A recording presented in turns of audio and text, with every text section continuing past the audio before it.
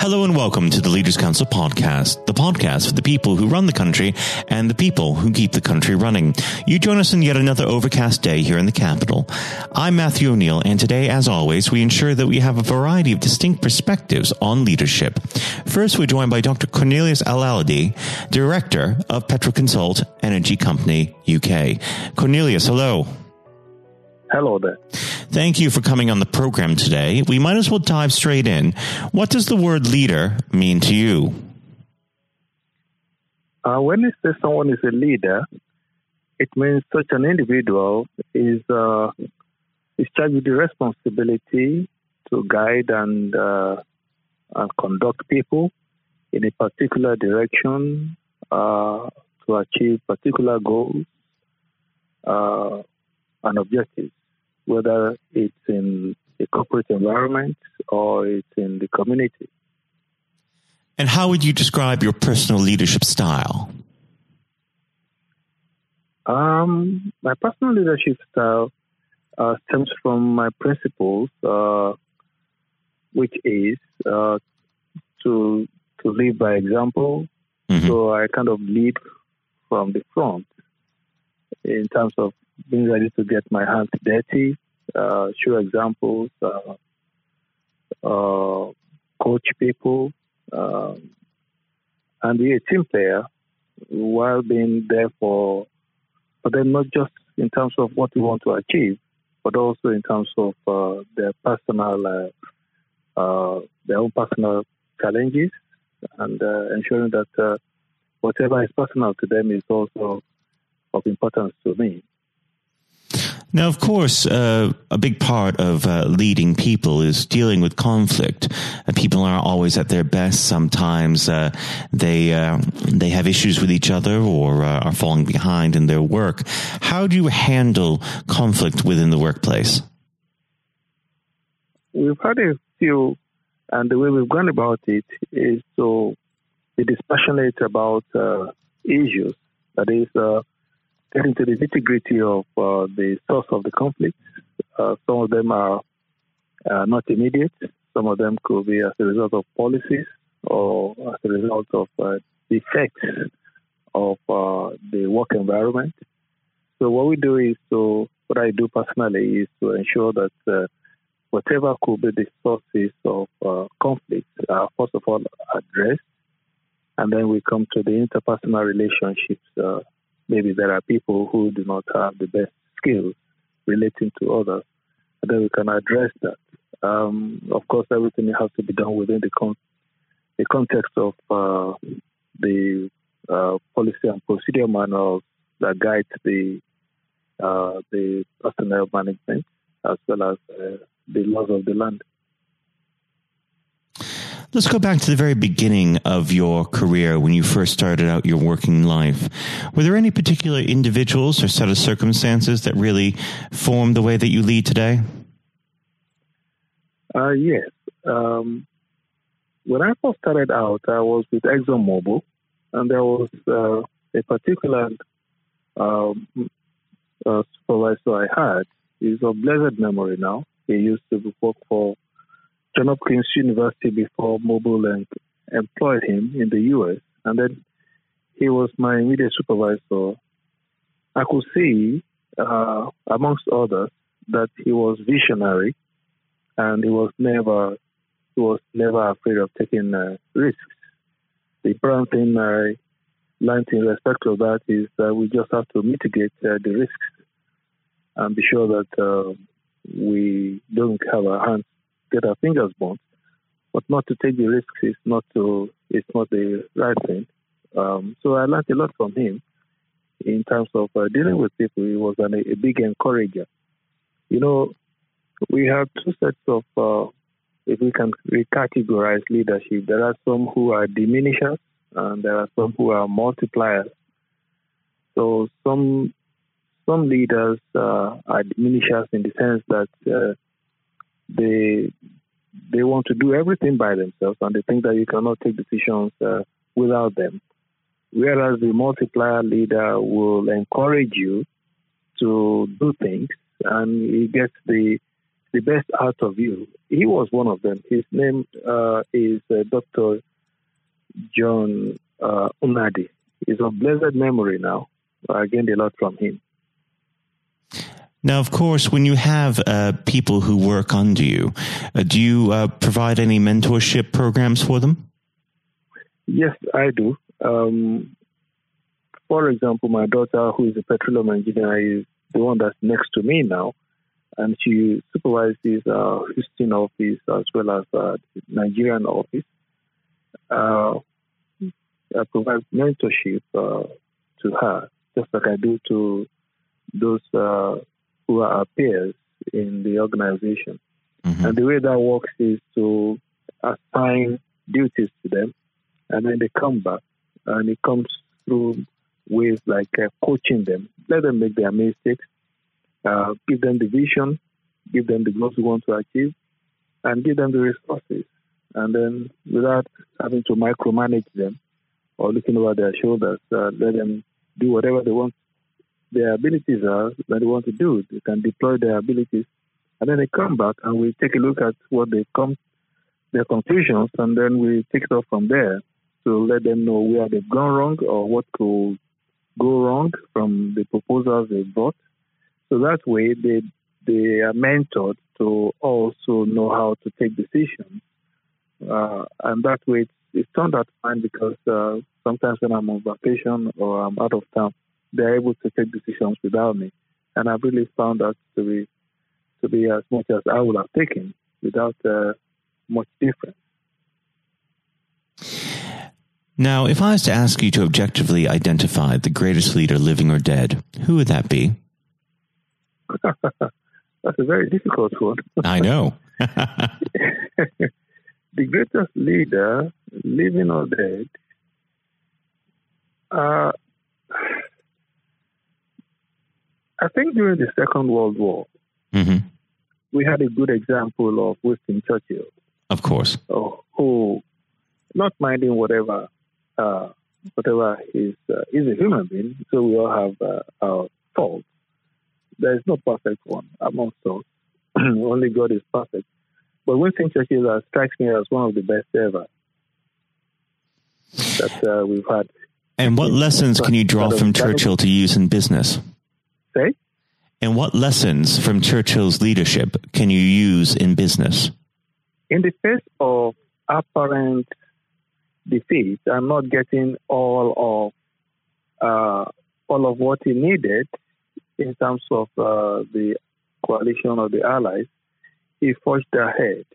When it appeared as if Britain was not getting the upper hand, he did not lose faith in the military, his commanders, and he encouraged the society to arouse the society to believe in Britain's ability to confront Hitler with or without the Allies. Now, unfortunately, our time together is drawing to its close. But before I let you go, what does the next 12 months have in store for Petroconsult Energy Company? Petroconsult Energy, in the next 12 months, we are looking to establish our fourth affiliate in Equatorial Guinea. We just recently signed a joint venture agreement with the Equatorial Guinean government. So there will be, in the next couple of months, Petroconsult Energy Equatorial Guinea, which is a joint venture with the government, National Oil Corporation, called Guinea Equatorial. So that's the next thing we are going to be handling, in addition to whatever we are doing at the moment. Well, Cornelius, it's been an absolute pleasure discussing leadership with you, and I very much hope to have you back on the program at some point in the near future. Cornelius, thank you. Thank you very much. That was Dr. Cornelius Alalade, Director of Petroconsult Energy Company UK. And now, if you haven't heard it before, is Jonathan White's exclusive interview with Sir Geoff Hurst. We're now joined, though, by former England footballer and still the only man to score a hat-trick in a World Cup final. Sir Geoff Hurst, thank you very much for coming on today. You're welcome. You're welcome. Good afternoon. And perhaps I should start and get it over and done with. I know you must be bored with it, and you've probably been asked 1,000 times. But when you got out for a duck playing for Essex, Geoff, what was going through your head at the time? Well, of course, that's not one of the most asked questions I get. Oh, there are one or two people who are very familiar who do Google me, realise that I did score nothing for Essex.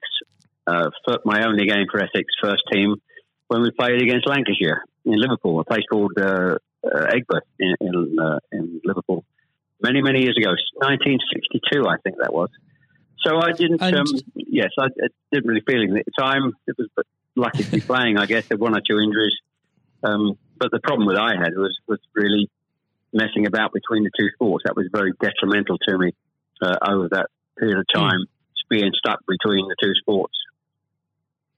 And I think for those that don't know, there's another world that might exist where Sir Geoff Hurst was a first-class cricketer and not perhaps a footballer. But whether it's business or cricket or football, obviously the importance of leadership, it can't be understated, no matter what form that comes in.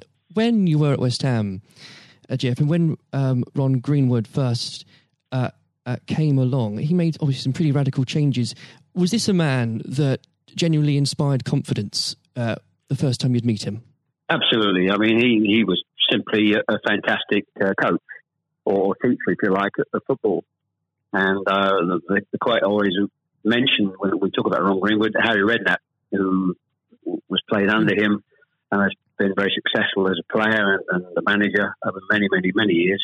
He's come across many coaches, of course, and managers during his time over years, I guess. He would still say that Ron Greenwood is the best coach he'd worked with.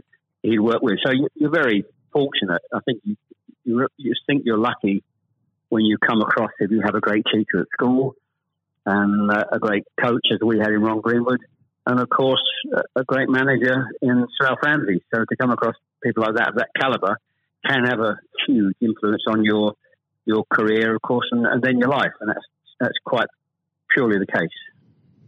Absolutely. And in those early days at West Ham, with a manager like Ron there, it's also important to have confidence with your other players, and of course they become your friends. Who did you look to at the time when to inspire confidence in yourself? Was it Peters? I think probably, I was very fortunate to play with the calibre of the players I did. Again, extremely fortunate to play with the captain of England and West Ham and Martin Peters, who was a fantastic player. And as far as Martin's concerned, I think sometimes he didn't quite get the recognition he deserved. What a wonderful player he was. In terms of inspiring confidence, I always probably say that the biggest influence for me, I guess, would be the captain, Bob Moore. Although he was only about 8 months older than me, he graduated through the system probably 3 or 4 years earlier. He played for England in 62, 4 years before the final when I played. And so he was more, looked upon him more as a senior player, if you like, not as a guy with the same age group as me.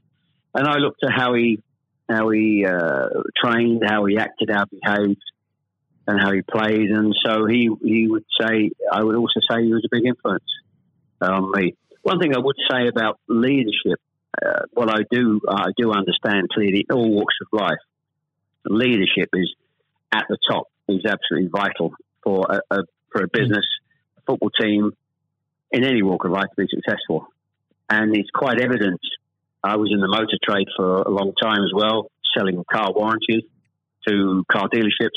And you could almost tell when you walked into the business, many of the car dealerships, you could almost tell from the moment you walked in by initial reaction, people came and welcomed you, that the business was well run or conversely not well run at all. And so I understand the value and quality of leadership. And that's why I'm very fortunate to be involved in my career in those early days with two great leaders in Ron Greenwood and Alf Ramsey. Absolutely. And since you've already brought him up, Geoff, I think it'd be remiss not to go a little bit further with that. But obviously, after at West Ham, your playing came to the attention of Sir Alf Ramsey. Now, there's a man I'm sure when you walked into a room, you knew who was in charge. When it came to managing that England team, what was his style like, Jeff? Well, the first thing I say about Alf Ramsey, he's probably over my life the most powerful influence who had on me as a person. Naturally, it happens to an extent because he's got your whole career in his hand. Whether he picks you for England or he doesn't pick you, it can have a great impact on your career and, of course, your life. But in that era I was involved for 6 or 7 years, it was quite clear who was the boss. He was quite very, very strict. Probably at a time, maybe overly strict, but at a time you probably wouldn't necessarily get away with it in today's football because it's changed dramatically in how you deal with players then and players now. But he was the most powerful man I came across, and very few people. And he was quite ruthless in getting people out who didn't want to be part of a group, part of a team. It is important that if you've got a group of people, and that's in any walk of life, they're all singing off the same hymn sheet, and you don't have anybody that's griping or moaning about the system. And if you've got people like that in your organisation, one thing I have learned, and I've taken on in my life, my family, you've got somebody in the group that doesn't want to be part of it, you get them out. And Alf, I think, was quite ruthless with that in his staff. And I think that's one of the most serious things I think I've learnt over a long period of time.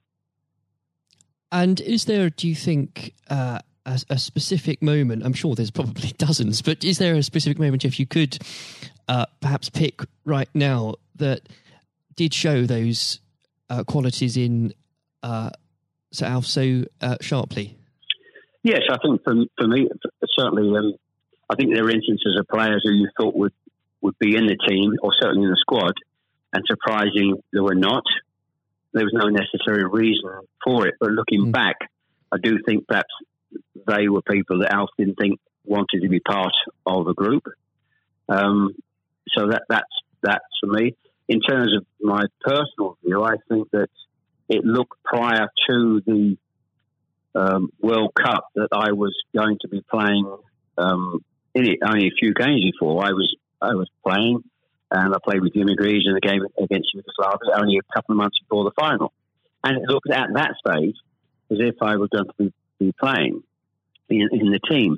But in a couple of more friendly games before the final in Poland and Norway, I think, and Denmark, I played 2 of the 4 games, and I probably didn't quite replicate my form that I'd been showing at West Ham and in the early couple of games for England. And he left me out in the first game of the World Cup against Uruguay. He started off with Jimmy Greaves and Roger Hunt. So I had an impact of thinking at that stage like I was going to play, and didn't start because of just a lack of form. I didn't play quite well enough to justify my position. And somewhat fortuitously, I only got back in the team because of a nasty gash to shin on Jimmy Greaves' leg.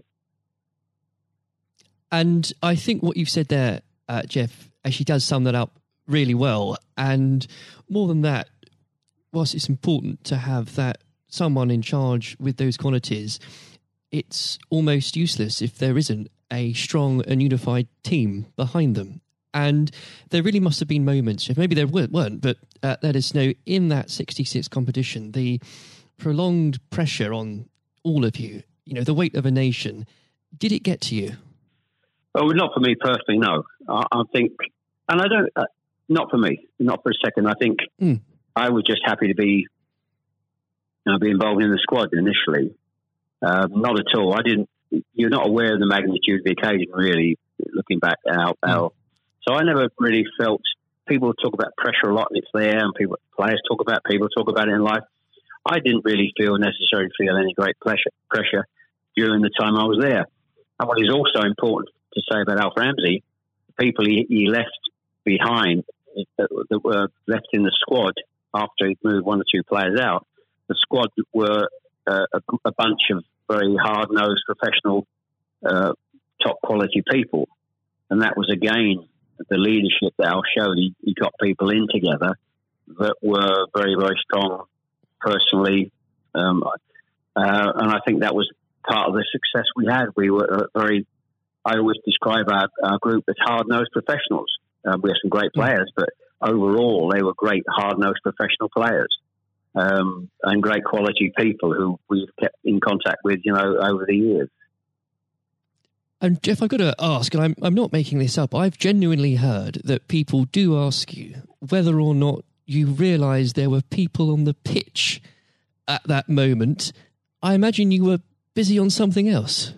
Well, I did some theatre shows last year. They've gone fairly well, and we're going to do a series of theatre shows, in fact, starting this week, over the next 2 or 3 months. And at the end of the theatre shows, we have about 20 minutes where we allow the people in the audience to ask questions. And I won't mention both. They're too long to talk about both questions. The other one's a really stupid one. It's too long for me to tell you. It's absolutely ridiculous. But the other ridiculous question I get asked, did I realise there were people on the pitch? And of course I jokingly say, yes, I was just about to shoot to score the goal. And I looked round, put my foot on the ball and looked round for a little while and said, oh dear, there are 6 or 7 people running on the pitch. So I've been asked that once at one of the theatre shows.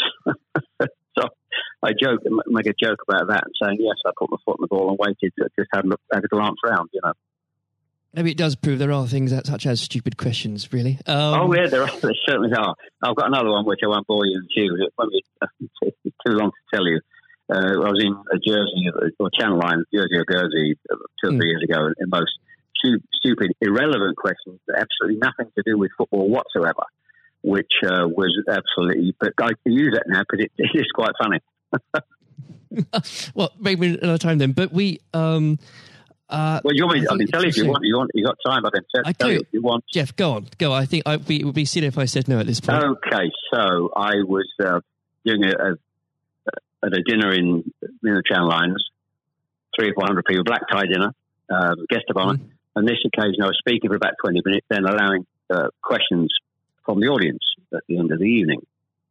And there was usual football questions, and then all of a sudden I heard somebody at the back who asked a question. I didn't quite hear what he said. He didn't have the microphone with him, so I said, I didn't hear what he said. Can you please give this chap the microphone so I can hear clearly what he said?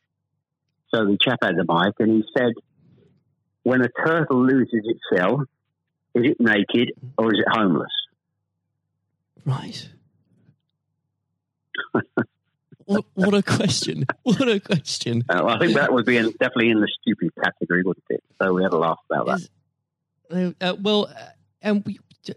got to have a patient of a saint, I think, sometimes to put up with things like that. But then again, I found it amusing. I just found it amusing. In fact, some of the audience found it highly amusing as well. So it did make me laugh that day.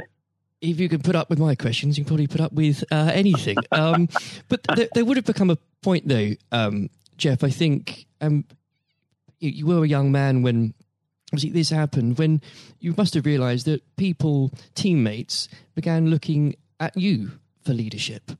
Is that something that occurred to you, or did you just realise that by one way or the other, people actually begin to look up for you for inspiration? Well, possibly. That's never really struck me until you've actually mentioned it now, quite frankly. It's a new question. Does anybody look up to me? I'm sure perhaps there are people who pay you compliments of fans of West Ham and Stoke, and of course England fans who I think probably it would be very immodest of me to suggest that I felt that somebody was looking to me for inspiration. You don't have to, but I will. It's okay for a third party to do it. Perhaps that may have been the case over the years. People look at you and maybe it has a helpful effect. But I do think you how you behave and set examples on and off the pitches, people must realise that has an influence. How you react and behave to situations on and off the field surely probably has an impact to younger players coming into the team latterly. Yeah. And with that, looking at football today, is there anybody that you think, particularly on the field or the sidelines, that strikes you as someone with those qualities that you could identify in a natural leader? Well, current players, you mean? Oh, players, managers, anybody that you look to today, really? Well, I think some of the outstanding. I think the best example about a leader at the moment is Klopp at Liverpool. He has been absolutely fantastic to acquire the players and get them to their attitude is absolutely fantastic. They're great players, but there's more than just being good players in football. It is have a good player with a fantastic attitude, and their willingness to work for each other and the team is absolutely outstanding. Hence these unbelievable results. There are, and the great players not always succeed as individuals, or probably even certainly as a team if you haven't got the right attitude alongside it. And they're probably, and that comes through the leadership. That's not just luck. Absolutely. That's absolute leadership. He'd be the best example, of course, in football terms today. Easily. And of course, but going back not that long ago, Alex Ferguson, who's just absolutely, you've got to take him as the first example, because Klopp's only done this over a period of time, a short period of time. But if you look at the 26, 27 years that Alex Ferguson did with Manchester United, and subsequently since he's gone, how they are not doing so well. He's the best example of management we've probably ever seen, and I don't think anybody will see the light of that kind of leadership again. It's absolutely astonishing. And do you think, could you imagine Sir Alf or even Ron Greenwood managing teams today? Yes, I think so. I think yes, no question at all. I think Ron Greenwood. Yeah, well, the answer, straightforward answer is yes. Good answer. The straightforward answer is yes. I can elaborate as much as you want, but the straight answer is absolutely categorically yes. And with and I know if we could talk about this probably for the next hour or so, but I'm conscious of the time. Looking back through your playing career, perhaps especially your time for England, who was it that struck you more than anyone else on the pitch that displayed qualities of not just leadership but companionship and level-headedness that you think that have stuck with you all these years later? Well, I think I was very fortunate, and I wouldn't pick any one player out. I think looking at that, so many, and that's why we were successful, because we had so many showing all those qualities that you just mentioned throughout the team.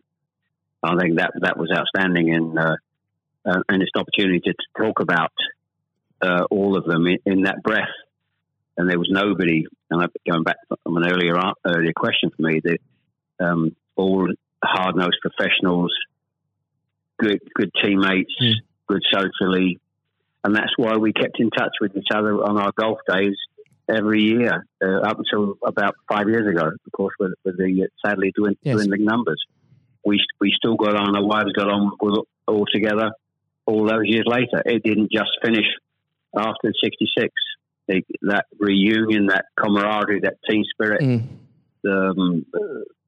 Getting on with each other lasted for a long time, and I wouldn't. When you put those questions and how you categorise those, I would pick every one of the 11 players who you put in that category that were like that. There was nobody else; they were all outstanding, and I think that was a big part. I can't stress how big a part that was, and I've said that many times, for the success of the team. We had some great players. We had some great players, of course. But without the attitude alongside that, going back to an earlier question, we wouldn't have been as ultimately as successful. Exactly. Without that, the whole will never be greater than the sum of its parts. But with it, yes, the word is team. The word is team. Absolutely. And I always use the word team when I talk. Sometimes together, everyone achieves more, and that's the same in any walk of life. That's fundamental. And lastly, Jeff, looking, if you were to give advice, and whether this is in sport or business or indeed any other walk of life, what would you identify, if you can, as the key tenet that you can't go without in terms of leading a team, no matter what that team is? Single-mindedness, dedication to the job, thinking about that role, that job in leadership all the time. It's a huge part of your life. I don't think you can switch off when you're in business at the top level or sport at the top level. You may, have a couple of weeks holiday, but I'm even sure if these top managers and leaders in all walks of life are away on holiday on a beach somewhere warm, I'm sure they will not switch off for 2 weeks and completely not think about their role as the boss of an organisation. And I think you're completely focused. You're always thinking about things, thinking about improvements, and it's just dedication and tuning your life to being successful. Excellent. Well, Jeff, on that point, thank you very much for joining us today. You're welcome. Very good nice to have a talk about this and just go over the past and just refresh my own memory about the quality of the players I grew up with. Excellent. Another time, it would be great to talk again. Thank you, Jonathan. Thank you. This has been the Leaders Council podcast. Thank you for celebrating excellence in leadership with us. I have been your host, Matthew O'Neill. Until next time, goodbye. Thank you for listening to our podcast. The views expressed within the podcast do not reflect the views of the Leaders Council of Great Britain and Northern Ireland, its parent company or subsidiaries, members of staff, other guests, or any other person therein associated.